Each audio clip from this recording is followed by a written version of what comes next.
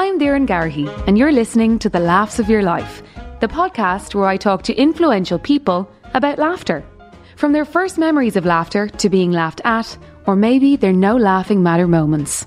Now that it's happened, I wouldn't change a second of it. My life has radically changed since then, and for the better. And when the shit hits the fan and when life gets tough, that's when you see people's true colours shine. It's not when things are good. It's when stuff goes wrong that you see what people are really about. TV and radio broadcaster Síle Seoige is my guest this week.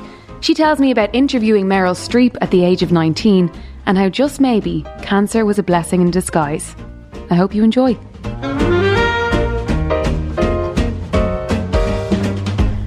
Síle Seoige, you are extremely welcome to the Laughs of Your Life. I feel that I've been made feel welcome, I'm feeling good here. Well, you brought the coffees, so, we had to make you feel welcome. It's great. It's so lovely to be sitting here with you, with the mics, and about to have the chats, feeling, I'm not going to lie, a little bit scared. Okay. But that's good. In a good way. I'm a big believer in the old stepping outside of the comfort zone is where the magic happens. Exactly. So I think we're going to make some magic. Look, if it doesn't challenge you, it doesn't change you. Yeah, no, it's good. And hey, it's great to see you because I'm a big fan of yours anyway. As a human, I think you're great, and I love the fact you're doing this. I think this is really, really brilliant because I've been asked, no more than yourself, to go on shows or chat. But you don't, I don't know, I think with the type of style of questions you're doing, not questions even, but what you're triggering, really makes you kind of delve into your past and it allows you to remember stuff that you'd kind of forgotten, which I think is really quite something. So, well, I'm excited to hear. Yeah. So we obviously know each other through Bio. Yes. My sister Aoibhinn and her friend Sharon, it's their brainchild. We'll give them a shameless plug. It's a great day. Yeah, love it. So Bio events where it's all about wellness and looking after yourself and putting yourself first. And you have been an integral part of the Bio team for about a year and a half now. Yeah, delighted. It was so lovely when Aoibhinn reached out and asked me to get on board. And it's been hugely beneficial for me on a personal level. And I've learned so much from the other speakers, everything involved in the day. And I just think it's great. I think it's great to have a day that delves a bit deeper than the stuff we see. Because for me, that's the stuff that makes me tick. And that's important to me. And that's, I suppose, that helps you live a more content life. One where you feel like you're embracing all of what you are and the good stuff and the not so good. And I think it's great to see days like that happen. So yeah, applaud them for doing it. It's lovely to be part of it. Well, we love having you as a part of it. Thank you. Now, shall we launch into what this is all about? Let's do it. Okay, Síle Seoige, your first memory of laughter. Okay, so when you're thinking of that, you're thinking when you were a kid. And for me at home, I suppose my dad made me laugh and continues to make me laugh. And it's funny how you're kind of transported back into different times and different environments. But for years, I probably broke the poor man's back. But for years, I used to hop up on his back when I was going to bed and he'd do horsey down to bed. So the house is a bungalow, so it was handy. You didn't have to climb over stairs or anything. So going down the hall, horsey, and throw me into the bed. And sure, of course, I'd be absolutely bursting laughing. Want to jump back up on his back again and do it all over again. I'd say that went on probably a few years too many. The poor man is probably like, Sheila, James, have you not had enough now of horsey? And I suppose things like, as you know, our mum is from Inishmaan. So we would have spent summers out there, out in Arran, or back in Rosmuck, where my dad is from. And chasing chickens and thinking it's the most hilarious thing in the world. That, the poor chickens are terrified and terrorised by me. And sometimes I'd catch them and maybe let go or not let go. But I used to find that hilarious. I remember there's even photos of me as a little plubber, running after the chickens. Apparently, I was a plubber too. Yeah, hey, I still am. You are no longer. I know, it's great. And you were the youngest of four? Youngest of four. And what was that like? Well, everybody says to me in the house, you're spoiled, the usual, you're spoiled rotten and couldn't say anything to you and you were protected by little. Of course, when you're the youngest, as you can probably connect with, I think Well, in a way, you have an easier time of it because you've the older siblings have gone ahead. They've paved the way. They paved the way. They've done the first discos. They've done the kind of novelty wears off. Not the novelty, but the protectiveness wears off a bit for you. So you kind of get away with murder. You do. My mom always is like, I let the guard down with you. Around 6th class. Let the guard down. That's where it all went wrong. Yep. Love it. Yeah. So I don't know. I mean, I think I was probably minded then in other ways because like Gra was the eldest, and then the 2 lads in between. So 2 older brothers, and then an older sister. You were always looked out for as well. School was great for that because you knew that if anything went wildly wrong, they were there to kind of have your back. Totally. Like Eamon was never known as Eamon. You know the way lads particularly are known by their surnames. So he was known as Joyce, even though Seoige, but Joyce is the English for Seoige. Yes. So he was known as Joyce or Joycey. So I was always known as Joycey Beg, Little Joyce. Oh, love it. Little Joyce. There she is, little Joyce going around. No, but like, so it was always like you'd be walking around and you felt like you had bodyguards at school, like sure, and the lads would pass you, and then you felt really cool with your friends when they said Joycey Beg. Yeah, I think as well though, as the youngest, I think for me anyway, you kind of have to fight to find your place in the family. Yeah, because I think. Obviously the eldest, as in Avian, she was the eldest, she was ambitious, she was competitive. Alva was the kind of business head, but you kind of have to, like, I know I had to kind of be funny. I was obsessed with Avian and Alva. I just wanted to be their friends. So my way of doing that was to be funny and to make them laugh. Yeah. And that's kind of, not that I'm not saying I'm funny, whatever. Maybe some people think I am, but you are. You know what I mean? And you're so right. And I totally connect with that in that, you idolise your older siblings, don't you, when you're the youngest? Totally. They seem like the coolest people ever. And inevitably, well, in my case, I would have annoyed them because I would have nicked clothes or makeup off my sis and like music off my brothers, and usually denying it until I was found out, or like they lifted up the quilt and underneath was a load of makeup or CDs, whatever. But yeah, I did idolise them. But yeah, you do have to find your place. It's a really interesting one, isn't it? I think everyone's perspective on the youngest, including the person who is actually the youngest in the family, is always different. Yeah. I don't necessarily buy into they're spoiled rotten thing. Of course we'd both say that. Yeah, of course we would. Of course. We should probably get a third person in to give an opinion. Okay, right. Sheila, the first time that you felt laughed at, and this is a tough one. It's a really tough one. I don't know about any particular season. I do know that the lads, in secondary school, like the classes would have been mixed, and the lads used to love pulling the bra straps of all the girls. But used to love doing it to me because, as I said to you earlier, I was pretty fiery. So I would react. Right. So you were the perfect target. Oh, perfect. Pull the bra strap. Eventually she'll get thick. And I turn around and go, and I think one day I grabbed, I won't say his name in case he's listening randomly 20 years on or whatever. I think I grabbed his hand and got really thick. And of course, the lads found it hilarious. So they kept doing it. I was like, I have just given them more ammunition to keep pulling my bra strap. That was not that long ago. I know you'll probably be like, it was not. And isn't it like that would not be allowed now? There's no way that would be allowed. Isn't for all the right reasons. For all the right reasons, but like back then it was just the crack. I remember that even in the Gaeltachts and stuff, all that stuff going on. And I read I can't remember who tweeted it, but I thought it was fantastic recently about a girl coming home from school and saying, such and such a boy was mean to me in school. And do you remember the stuff that we were fed growing up that, oh, well, he obviously likes you. That's why he's doing it. Connemara love. Which is really, it really is. Was that said to you? That's what go away. Yeah, Connemara love. I never heard that. Have you never heard that? Never heard that. Connemara love is the idea of a guy throwing turf at a girl because he fancies her. Stop. All right, yes, that's the phrase. Sheila, I'm shocked you didn't know that. Imagine, never heard it. I could have met a girl who never actually heard it. That is so, and that's a whole other conversation because the damage that does, because you're feeding that type of information into young minds that actually, if a guy treats you badly, it's because he likes you. What? Yeah, it's cracked.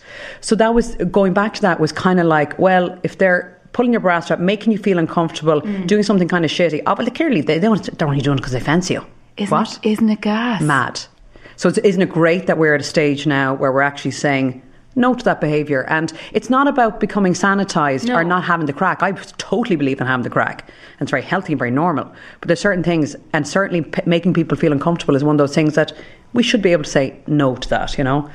I went in, I remember, to a shop to buy a birthday card for a girl. All I saw were princesses on the cover, and the lads were, "You're awesome," and it's about strength and going cars out. Yes, and going out and taking on life was what I kind of got from the boy cards, which was, yeah, you can do it. And the girls are about it's like, okay, maybe I'm looking at it in too deep a way, but it was felt really submissive and like, off you go there into your little ivory tower until the great man comes along on his, horse and he rescues you. It's so funny how ingrained it is. Something like that birthday card, isn't it? I do think it's changing, thankfully. Yes. It really is changing, and we're in the wave of it now, which is a fantastic thing. But anyway, I know I completely digress. So adolescence was kind of the... And that was the period of feeling laughed at. And what that comes back to for me is purely not being comfortable in my own skin. Really having a lot of learning to do and getting okay with who I was. And that's nobody else's fault. That's just, I suppose, it's a part and parcel of growing up anyway, isn't it? It totally is. Yeah, it is. It's hand in hand, those teenage awkward, they're called awkward for a reason, because you just don't know what you're at. Or totally. I wouldn't want to go back there. No. I wouldn't want to go back to that time. Okay, Síle. The moment when, if you didn't laugh, you'd cry. Right. This is yet another one that I had to really think about going, because when you think about it, I'm thinking about stuff that made me laugh and cry, some sort of at the same time or at different stages. But randomly, a memory came into my mind that I had forgotten about, that is kind of amusing, but also a little bit like, you feckin' Aegis, and it is right back into the beginning of my career in the media business, and 20 years ago. So at the age of 19, as I said, I'm nearly 40. So at the age of 19, I presented a movie review show for TG Cahada with Tina G at the time. And usually once a month, I'd be travelling over to London to interview like the big names, like the big actors or directors or whatever it might be for a movie. So I'd travel on my own. I know. And the thing about me, just to put it into context, is at 19, I still had puppy fat, very round. I still do, like a very round face. But I looked about 15, 16 at 19. I looked really young, So I was going over on my own. Usually it was like the likes of Columbia TriStar. They'd fly you over. You'd be first class now. So I used to get like little miniature bottles of champagne, and I'd bring them home to myself and the girl I was living with, and we'd have like beans and toast and a little champagne in the evening. It. Yeah. So you'd fly over, and then you'd get the tube and you go to the Dorchester. You'd be in there like with the likes of your Jonathan Ross and whoever's were there, on these, these big press junkets. And I remember thinking like, you're out of your element. What are you doing? Imposter syndrome. Complete imposter syndrome. Yeah. It felt like the most surreal thing in the world. They must have been thinking, is this somebody's kid? Like, what is she doing here, So anyway, one time I went in to interview Joel Schumacher, the director, and I was there to talk to him about his movie 8mm. People may or may not remember, but it is 20 years ago.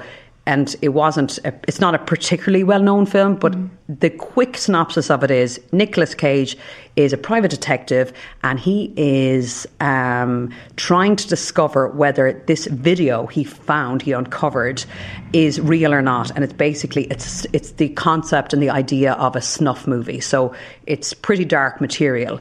The movie is very, very dark. So he's trying to discover, was this girl murdered? Did the Yes. Right? Okay. So I'm talking to him about that, and because you get a limited time, so as you know, you'd have your stage people or your floor managers, and they'd be winding you up. And usually, you got about 8 minutes of an interview. You get your tape, you get on your plane, and you go back and you'd edit your piece. Yes.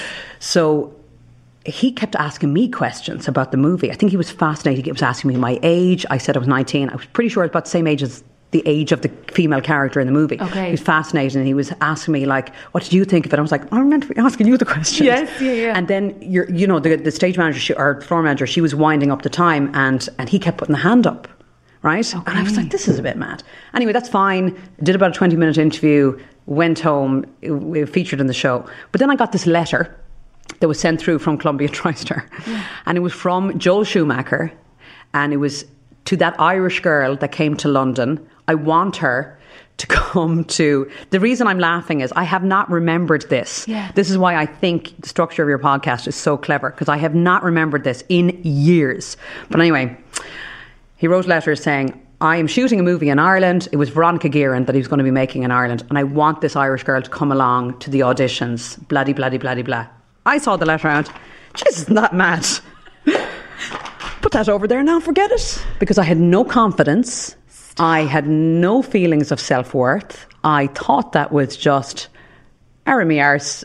Obviously now, looking back, why would the likes of Joel Schumacher make contact if he wasn't interested? Now, if I turned up, would I be the next Saoirse Ronan? Highly unlikely. You never know. Highly unlikely. But I might have got a part like, making a cup of tea in a scene in the movie. But you never know where life will take you. And I suppose the lesson from that is, don't do what I did. And, but then I also believe that life has a way of working out, and I'm exactly where I'm meant to be right now anyway. So who knows where things would have went. But it just is interesting that it kind of makes me want to cry and laugh at the same time. More laugh, really, at my stupidity for not even acknowledging it.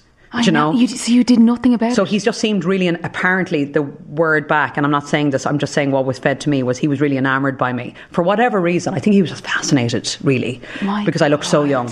Yeah, and because he was then going to be filming this movie in Ireland, which I had no idea at the time what the movie was. And then, of course, I saw, the trailers for Veronica Guerin or whatever. So if you didn't laugh, you cry. Is it because of the opportunity you missed? Yeah. Or is it because you're sad that you didn't have the confidence to believe in yourself? Oh, well, do you know what? Yeah, very good. Both. Probably both, actually. Yeah. I'd love to go back to the younger me, and with all the stuff I've learned, particularly in the last few years about myself. But I still find that I struggle with feelings of self-worth. It's interesting that even at the ripe, nearly old age of 40, that I still feel like I question myself, or I wonder, am I good enough? And I think that is something, as I think a lot of us battle with, but I certainly feel a lot more comfortable now and confident now than I was at 19, But I didn't know my arse from my elbow. And I think that's something we will all battle with forever. I think there's probably a bit of an idealisation of getting older. And, I look at my mom and I kind of go, she's 57. And I would think, God, she couldn't possibly have any problems. Not problems, but feelings of lack of self-worth. I get you, yeah. But of course she does. Yeah. And I think it's almost like happiness. Yeah. You achieve one thing and you think, I'll be happy then. I'll be happy when I lose weight. I'll be happy when I get the house or whatever. But it's not. It's a journey. Yeah, yeah. And we don't want to get too airy-fairy. No, but you're right, yeah. Totally. But self-worth is a journey too. Completely. And it comes in pockets. Yeah, it does. It really does. Okay, Síle, your no laughing matter moment in life. Right. So no laughing matter. And once again, I think laughter is such a gift, and I find that laughter it's healing, and you find it in the darkest of corners. So when heavy shit happens in your life, for me, humour is a big part of my coping. Huge part of it.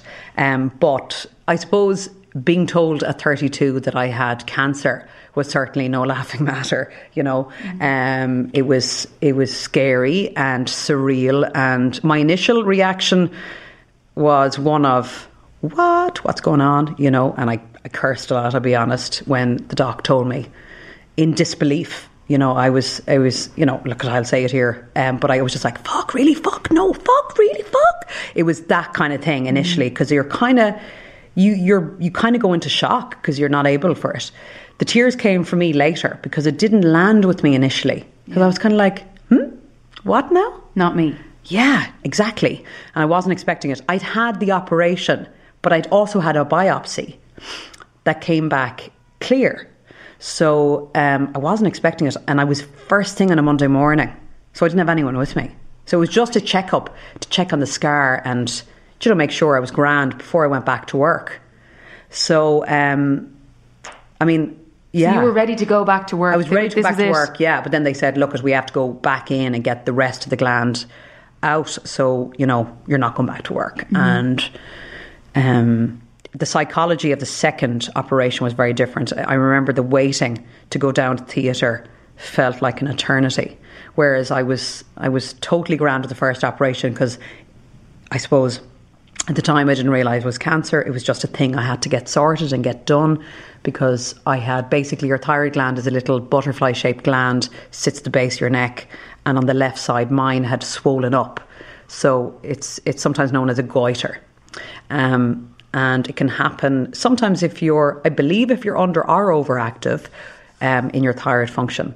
But anyway, so I kind of thought, this is just something I have to get done. And I was ready for it to happen, because I'd been living with a lump in my neck for such a long time. I was over it. I was kind of almost excited about getting it out and done. You've spoken about this at BO before, in a more of a vanity way. Yeah, completely. Because at the time, I was 32.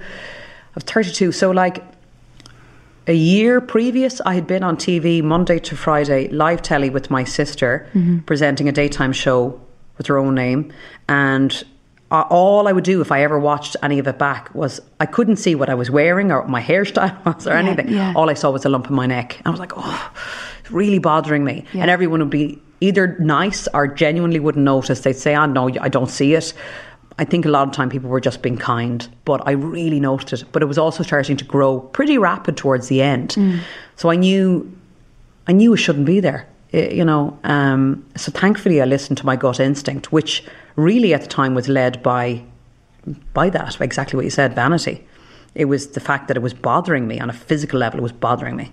So, but I feel very thankful for that now. So going back in for the second operation was scary, but I was very lucky. I mean, the doctors and nurses are angels, and as you know, I would always say this at BO as well, I bow my head to science, and isn't it a wonderful thing?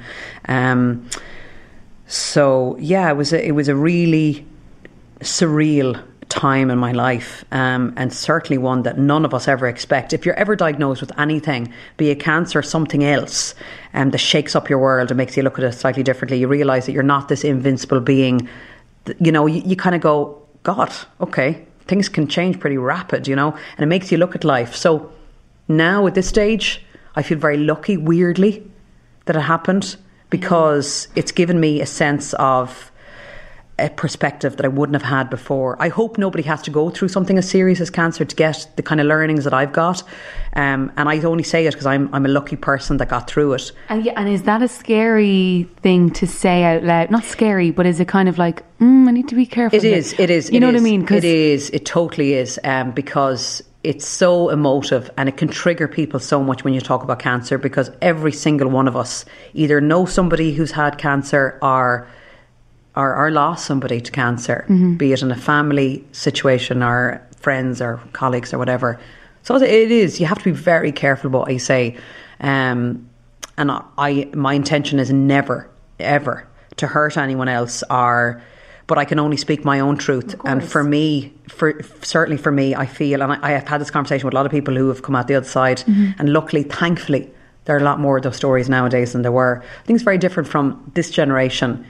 So mine and yours versus, say, our parents, where when you were told you had cancer, it was almost like the word death was echoing in the background. Totally. So thankfully, a lot can be done now. And awareness is massive. Huge. And for me as well, I was very lucky that it manifested in such an obvious place in my neck that I got to see it. Yeah. So I got to treat it early. So lucky. And I wouldn't change it now. Now that it's happened, I wouldn't change a second of it, because my life was going a certain way. And my life has radically changed since then, and for the better. And if it hadn't happened, would I have my little boy Cathal? Would I be in the relationship I'm in now? I don't know if I would be, because everything, the good and the bad, leads you to where you're meant to go.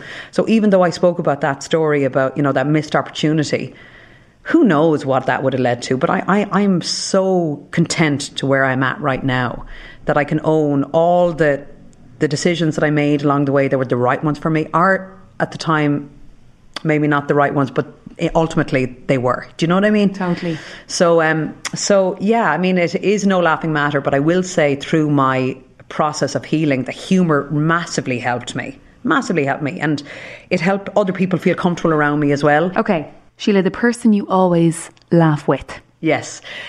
Luckily, I've a lot of, great pals in my life, and, we can have an old cry together or have a laugh together, or a combination of both. My dad probably always makes me laugh, really, since I was a kid. And it's funny how I love sometimes watching him watch a funny film, because he proper belly laughs at certain things, particularly like movies that we grew up with, Isn't that passively watching something? I watch my granddad watching Mrs. Brown's Boys. Okay. And it's watching their reaction that's the best. Yes, totally. I'm not necessarily the biggest fan. Like, it's good, but I'm not, I wouldn't be a diehard fan. My granddad absolutely cracks up. And it's watching them that you get the joy from. Yeah. Absolutely. And as we were talking about earlier, I think sometimes some people are just funny boned, So, luckily, my other half, who hates being mentioned, he totally makes me laugh. There's a lot of slagging in our house. A lot of slagging. He won't let you away with anything. And if I say anything, that's anything, and he'll absolutely rip the piss out of me. But it's always deserved. But it's funny, and I like to give it, I like to take it. But think, that's an interesting sentence. Wow, all right. I was remaining composed, Síle. Hashtag promo. I know, but you need that. You need that totally. balance. You need someone who keeps you on your toes. Yeah. I think keep so. It funky, keep it interesting. Yeah. Well, if you're going to decide to spend a fair old chunk of your time with another human, you want to be able to sit down and have the serious chats, but you also want to be able to have the crack with them. And I hope we're going to be old and grey together. And, I hope that when we're old and grey that we can still have a laugh. Totally. That's so important. Do you know? So I'm lucky that way. Yeah. Yeah. And I'm sure you have a laugh with baby Cathal. Oh, come here. Do you know what? He is the best crack. And the age he's at right now is gas. I mean, without wanting to sound like, which I think all new parents think your own child is the best thing ever. Yeah. Which I think is probably just nature and the way it should Pride. be. Yeah. But he's a ticket. And he loves having the crack himself. He loves laughing and hide and seek and acting a maggot, and he's chatting away now and running around the place causing mayhem. He's great fun. It's lovely. When their personality starts to come out, it's that's with Avian's baby Honora. That's the way it is, isn't it? Her personality and the crack. It only gets better as well. Oh, good. Yeah. Okay, a time where you had the last laugh, Síle, and this one so far has been kind of not tough, but people kind of go, oh God, I don't like to have the last laugh. I wouldn't be that kind of person. I don't take enjoyment out of laughing. Yeah. But I think we all kind of like it. Yeah. Once again, it's one of those ones where you're like, wow, how do you answer this? Because, is it then if you say something, do you think you're not going to come across very well or whatever? But this is more, rather than a dig at certain people or situations, it's more of a thank fuck my life didn't go that way. And ultimately it led me to where I'm at. So isn't that great? So it's probably more of a, not even a last laugh at the universe, but more, I got one up there. Yeah. Or even thanks for bringing me all that pain and turmoil at the time. Yes. Because I couldn't see the benefit it would bring to my life. So I always say that if I had a crystal ball back in the time when I was diagnosed with cancer, through the year of treatment, I was in a relationship with someone, and during that year, that relationship ended. And at the time, it was horrific. It felt really, and the word I always think of is violent, because I had such a physical response to it, such a mental response to it, such an emotional response to it. And it wasn't necessarily about the relationship. It was about the fact that I felt disempowered. I felt lost. I felt at sea. I felt like somebody had pulled the rug out from underneath me, because I was trying to continue on the cancer treatment path. And I had to then move out of the place I was living in, that I felt like was my home for a period of time. So I felt like, well, now where am I going to live, or what am I going to do? And what? I felt really, really lost. And I remember thinking, God, if somebody showed me a crystal ball in my life now with Cathal and with Damien and, you know, where I'm at and how I feel about myself and my life, I would have thought like, what? I mean, number one, I wouldn't have recognised anything. But it's amazing how, and it sounds corny, but I remember my sister saying this to me, and it's a Garth Brooks song. And I'm not even a Garth Brooks fan, but thank God for unanswered prayers. Oh my God. Do you know what I mean? Where you think you want something to be. And it wasn't even that I was so invested in the relationship. It wasn't that. It was just that I suppose I saw the truth of the situation. And when the shit hits the fan and when life gets tough, that's when you see people's true colours shine. It's not when things are good. It's when stuff goes wrong that you see what people are really about. And it was a really tough time in my life, but it led me on the path of, geez, you have to do a bit of work here, Síle, because something's not right. Something is not right. All of these things can't be collapsing around you if you're feeling good in yourself and you're going along the right way. So I ended up doing a lot of self-study, and I suppose what that really means is I started to do a lot of reading. I started to take responsibility of where I was in my life. I started to own my own behaviours and my own stuff, the stuff I didn't like. And then I went into yoga in a big way, and I started doing study in that, and I found it really, really beneficial. But it's been a real gift to my life. So even though it's not about necessarily laughing at the person, the situation, but I suppose on a greater scale, right now in my life, I feel like I have had the last laugh because I've done the work and I've gone on a tough old road of learning about myself. And it's as a friend of mine says, the evidence is in your life. And I feel like I'm in a really good place. I feel very, very thankful for where I'm at. So it's almost like a good one, yeah. If you had known then what you know now, weathering the storm wouldn't have been as painful. Totally. Yeah. That's brilliant. Yeah. Thank you. And that's brilliant. I love what you just said. I just want to say it with me. Thank you. I was trying to be poignant, but I don't know. Okay. Síle, if laughter wasn't the best medicine, what would be? So many things. I mean, like, bar the obvious activities one can do to bring about joy and pleasure in your life, which I mean more innuendo there. Which I mean tea and chocolate, obviously, obviously, or listening to music or whatever. I'm a big fan of a hug. Yes, yeah, as you probably know from Bio, I love a hug. I think a hug is a great thing, just to wrap your arms. And a lot of people I know are really uncomfortable with hugs, so I totally get it. I've converted a few people. I'm still working on others, and maybe some people will never get there, and if that's not a thing, I totally respect that. But I think a hug is a great thing to give yourself and to give someone else. I think you feel great. I also, because I was raised by the sea, I think there's nothing better than on a breezy day throwing on the jacket and going down for a walk. The best ever. The Atlantic is magic, isn't it? Oh, it's healing. At Christmas, one of the main things I look forward to is the Stephen's Day walk in Doolin. It's like an 8k walk, sea breeze. You're stuffed from the dinner the day before. Yeah. It is magic. Yeah, and it is that thing where ideally, if you can come in out of the cold, then and either a cosy pub or, I love nothing more than I'm a real owl fella. Really, I love chowder, chips, and a pint of Guinness. I was about to say chowder. Okay, there you go. I wasn't sure if you liked it. Love it. Love it. Did you say chips with the chowder? Oh, yeah. Oh, yeah. Sure, look. Do you dip the chips in? Carb loading. Love it. Do you dip the chips into the chowder? No, but I'm going to now. I do. I love it. And a pint of Guinness. Chase Nothing like with it. A pint. Lovely. Yeah. You love that. Yeah. Okay, they're great, actually. They're good answers. Thank you. Yeah, as if I didn't expect it from you.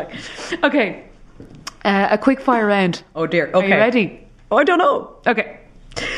The movie you always laugh at. This is sort of a... It's called Quickfire, Síle. Oh, Quickfire. Okay, well, Quickfire would be Nacho Libre. Oh, very good. Yeah. Now, if you were to look at, I think, the likes of Rotten Tomatoes, I think they say it's atrocious, but I don't care. And some of my favourite movies have been the worst poorly rated, reviewed by critics, and I'm going, I don't care. Don't care. If it makes me happy, makes me laugh. I adore Jack Black. Love him. I just have to look at him and I'm laughing. I love him. I love him. Him in The Holiday is like the most underrated role. Yes. He's amazing. Yeah, he is. Oh, okay. So, sorry, the actor or actress. So you said Jack Black. Jack Black would be, You always laugh at. The actress. Or sorry, female actor. I love Tina Fey. Like, she's amazing. She's just amazing. The comedian you always laugh at. The comedian I always laugh at. Robin Williams was just amazing. Yeah, wasn't he? Amazing. It's hard to believe he's no longer here when you think about it. But yeah, Robin Williams.